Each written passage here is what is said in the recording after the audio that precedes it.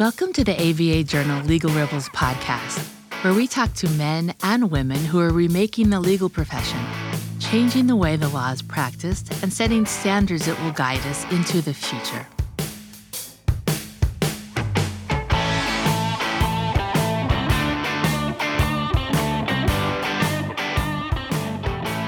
Hello, everyone, and welcome to the latest installment of the ABA Journal's Legal Trailblazers series. My name is Victor Lee, and I am an assistant managing editor with the ABA Journal. Today, I'll be chatting with Michael Mills, co-founder and chief strategy officer of Neotologic Incorporated, a company that developed a no-code software platform with which non-programmers can build expert systems to automate advice, documents, and processes. Previously, Michael had been a partner at Mayer Brown, as well as the director of professional services and systems at Davis Polk. He served as a consultant with Kraft & Kennedy before starting Neotologic in 2011. He is also a director of Pro Bono Net.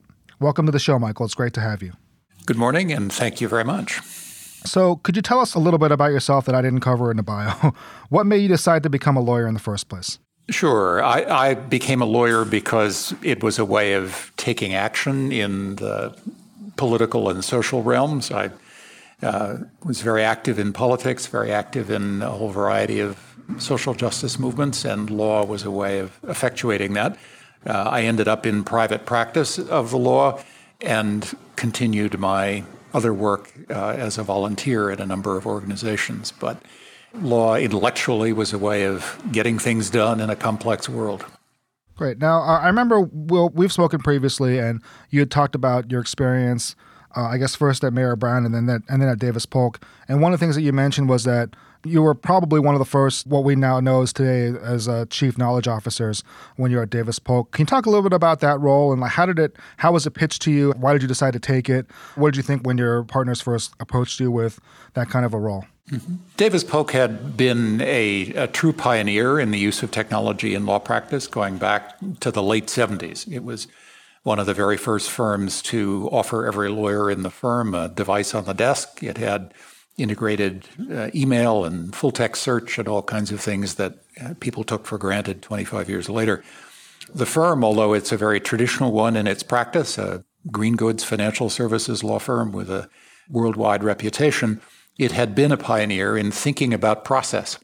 And in the time that I was a partner at Mayer Brown, I had been the founding chairman of its technology committee, and as one of the founders of its New York office, I'd been very involved in thinking about how we practiced. I ran recruiting and office administration and some other functions in the firm. And Davis Polk, although it had an extraordinary technology staff and leadership on the office side, decided that it would be helpful to the firm to bring aboard someone who had deep practice experience. By then, I'd been a lawyer for 15 years in active practice, who also understood technology and operations, to focus at the partner level on the ways in which the firm practiced.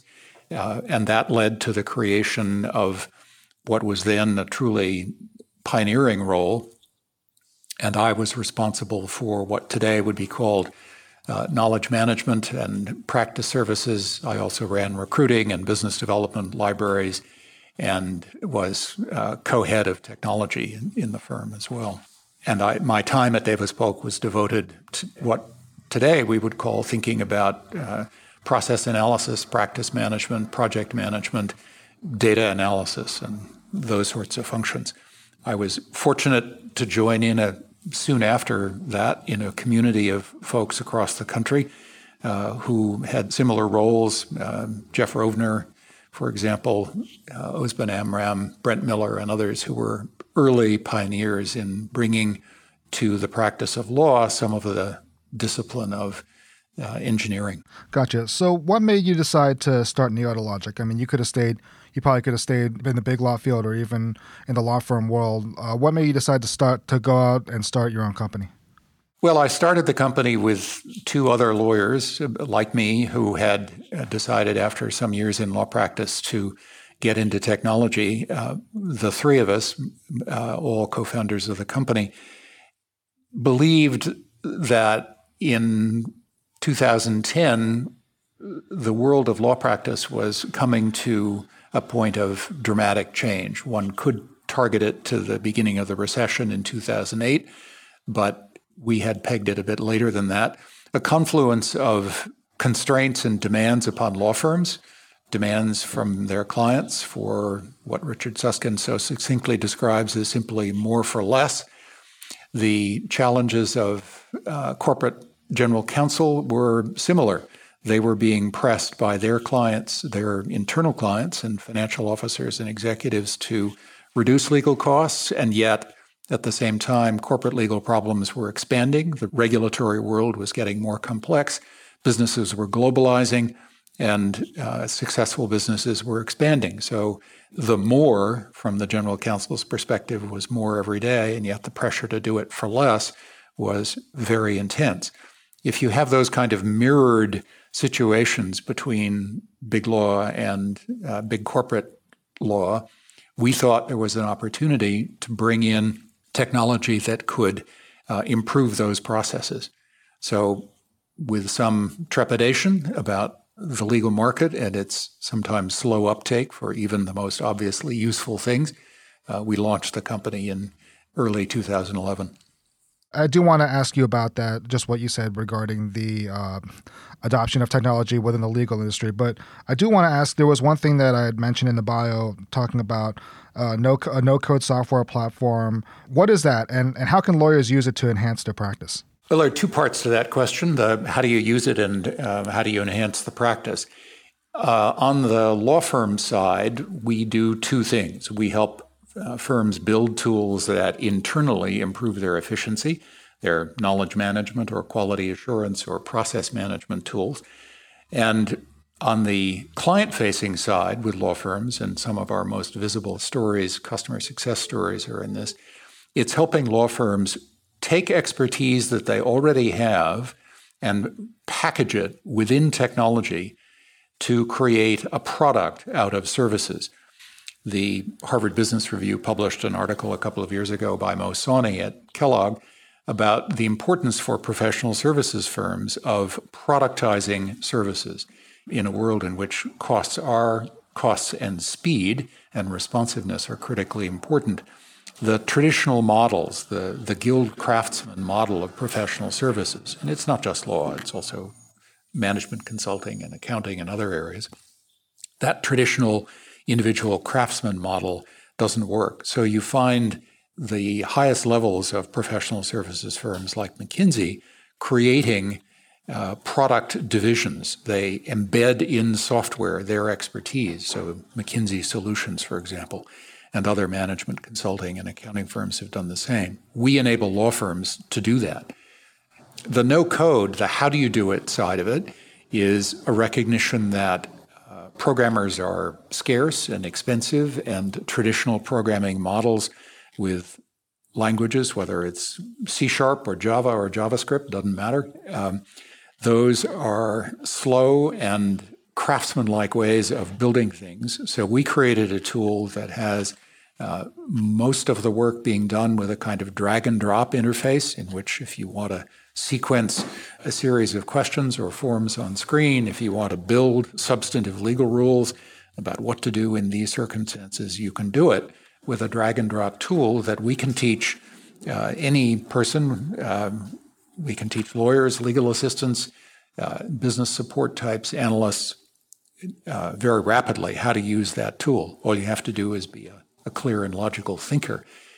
The computer science part of it goes away. We have taught more than 300 law students to use our software within a few weeks so that they can build access to justice applications in the course of a semester. So the no-code is designed to bring programming to a much broader audience of people. Generally in law firms, it's not the busy partners or lawyers who do that. It's practice support people working with them. But we have plenty of lawyers who've learned to use the software as well. As someone who has been involved with the adoption of technology in the legal sphere, where do you think the legal industry is as a whole when it comes to adopting technology? There are two kinds of technology. There's the infrastructure stuff, which the industry has been surprisingly a pioneer in. Word processing was practically invented in the legal industry, as was document management. So in some ways that serve the traditional parts of the practice, the legal industry has been very aggressive about adopting technology. The latest wave of technology, the technology that really affects how people practice, the firms have been slower about. I think the cautionary tale is electronic discovery and the tools of machine learning used in e-discovery, whether you call it TAR or predictive coding. Those are machine learning, statistical probability kinds of tools, and very advanced and very powerful. The industry has had those tools at its hand for a good many years now. They get better and better year by year, of course. And they are by no means ubiquitous in the profession. We in the industry tend to criticize law firms and partners for being slow to adopt technology. I'm not sure that's fair. I think, yes, there is some unwillingness to think about changes in the industry generally and how technology might address those changes. But I think when it comes to specific technologies, I think, in fact, the big law firms that I know well anyway are reasonably knowledgeable and make pretty good return on investment decisions. They are constrained not, I think, by the inability to make decisions, but by the compensation and other business models of the firms that tend to inhibit investment of all kinds. That is, a group of lawyers, a practice group, can be quite sensible about deciding whether to invest in a particular tool to improve their practice. But the firm as a whole, because of the way in which it reviews the performance of the lawyers, because of the way in which it decides on partner compensation, and because of the business structure that causes every dollar of income to be taxable in the year that it was earned, with no ability, as corporations do, to have retained earnings, there are structural impediments to the effective adoption of technology. But I don't think in the case by case that they are attitudinal or cultural differences. Sure, there are some senior lawyers who just wish this whole thing would go away, but I think these are structural problems rather than adoption or attitude problems. Well, one thing that everyone seems to be talking about these days is artificial intelligence and whether it's going to take away jobs in the legal sphere the way it has in other industries. What role do you think AI will play in the legal industry moving forward? It's going to play a very powerful role, and I say that because it is playing a very powerful role in every other industry, and that is only going to accelerate. If you follow, as I do and my colleagues in the company, because we're an AI-based company, we pay attention to developments in this area, and every day there are really extraordinary signs of progress in the use of software. And in the end, AI is just software. It's software of a particular kind. And as a very thoughtful analyst at Andreessen Horowitz said recently, a few years from now, no one will be talking about AI companies. They will just be talking about companies that do useful things, because AI will be, as SQL was a generation ago, simply a technology that is incorporated in everything we do. The institution of the SQL database standard radically changed the way people thought about storing and saving data, and very quickly, with some cultural differences and slowdowns, SQL became part of every piece of software that anybody built, the idea that you could have easy and comprehensive and powerful data persistence. The same is going to happen with AI. It is simply part of the software toolset. With that general statement that the industry is not immune from what's happening in technology generally, I think you can also be more specific, that there are functions in the law, the organization and classification, particularly of documents, and the instantiation of processes and rules and substantive outcomes for which AI is perfectly suited. And although the examples today are in the hundreds rather than thousands, that trend is very, very powerful. And one can see that in the attention that it's getting in the industry, the number of conference talks and conferences devoted to the topic. Sure, there's a hype cycle, as Gartner says, but that hype cycle, that famous Gartner graph, does end up with the adoption of these things. There are ups and downs in getting there, but the forward path is absolutely clear and uncontroversial. Gotcha. In your intro, I mentioned Pro Bono Net and your role as a director there. So can you talk a little about how technology can help people who are in desperate need of legal advice or representation bridge, that access to justice gap? Sure, and I appreciate the question because it's a profoundly important one for the country as a whole. The statistics from the Legal Services Corporation are very dramatic, that more than 80% of the people in the country do not have legal assistance to deal with critical problems: domestic violence, housing, loss of credit, veterans benefits, and so on. The numbers are appalling. They're embarrassing to us as a country that believes in the rule of law. There is no way that even expanded and dedicated work by lawyers serving in a pro bono role can meet that gap. There's no way that funding through the Legal Services Corporation or any other channel is going to hire enough lawyers to provide traditional service to solve that problem. Technology is essential. Neotologic works with the Legal Services Corporation, Pro Bono Net, and dozens of not-for-profit legal organizations around the country, building tools that enable those organizations to serve more people more efficiently. It is the same more for less that is essential in the corporate legal practice, but it's on a dramatically bigger scale. The solutions are much simpler to build. It's remarkable in some of the hackathons or in the work that we do. We can build applications within days that save hundreds or thousands of hours and allow lawyers in the not-for-profit world to serve more people. These are, in fact, remarkably easy to do with the technology that's available today. So there's a reason that the Legal Services Corporation, in its technology summit a couple of years ago, and the ABA in its Commission on the Future of Legal Services, said technology is a critical part of solving this problem. And LSC, in its technology roadmap, set out 5 key technologies, one of which is expert systems and process management, that can improve the way in which we try to address these problems. Pro Bono Net is a not-for-profit technology provider, technology and change management provider. It's been around for 17 years now and works with organizations all across the country. Its Law Help program, its Pro Bono Net service, Law Help Interactive, which churns out well over 500,000 documents a year for self-represented litigants who would otherwise be unable to complete complex court forms. That is an example, and there are dozens of other organizations like it across the country. Great.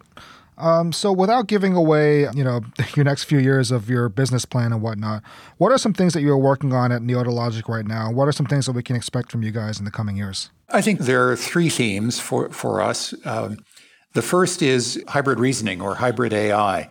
The core of our software is a proprietary and remarkable inferencing engine, and yet we have designed that so that we can incorporate any algorithm that you need to solve a problem, whether that's a financial algorithm from Excel or from Wolfram, or a machine learning algorithm from one of the contract analytics services. So for us, the third wave of AI is this combination of different tools to solve problems. There is no one algorithm, or as Noah Weisberg at Cura likes to say, there's no one ring to solve all AI problems or all process and legal and compliance problems. So our software is designed and our company is focused on being able to create very rapidly applications that use any available algorithm, whether we write it or another commercial company writes it, or as is the case these days, there are many open source algorithms. So our software makes that very easy to do. Second theme is data. Our applications generate data as people go through processes and answer questions, reach conclusions. Those applications generate data in large volumes. And as with data analytics in the law, in corporate law, and in law firms, we're doing more and more with data analytics, collection, and presentation. And then finally, process. The world is a place in which things happen in sequence. There are multiple people who need to be involved. You need to keep track and coordinate. And we are continuing to develop heavily our workflow capabilities, as well as our document automation. We've been doing that for years, and we continue to enhance it because people want to do that. So those are the directions, I think, being able to incorporate any algorithm to improved workflow, improved document automation, and a big concentration on data. Great. Well, that was all I had. Thank you for joining us today, Michael. If our listeners would like to get in touch with you for whatever reason, what's the best way to do it? I think just my email. It's mills@neotologic.com. Or stop by the website, and you'll find the email address there as well. Great. Thank you very much for joining us again. I know you're very busy, and so it's always great to chat with you. Thanks very much, Victor. Appreciate it. You've been listening to the ABA Journal's Legal Trailblazers podcast. If you like what you hear, please check us out on iTunes. In the meantime, this is Victor Lee signing off.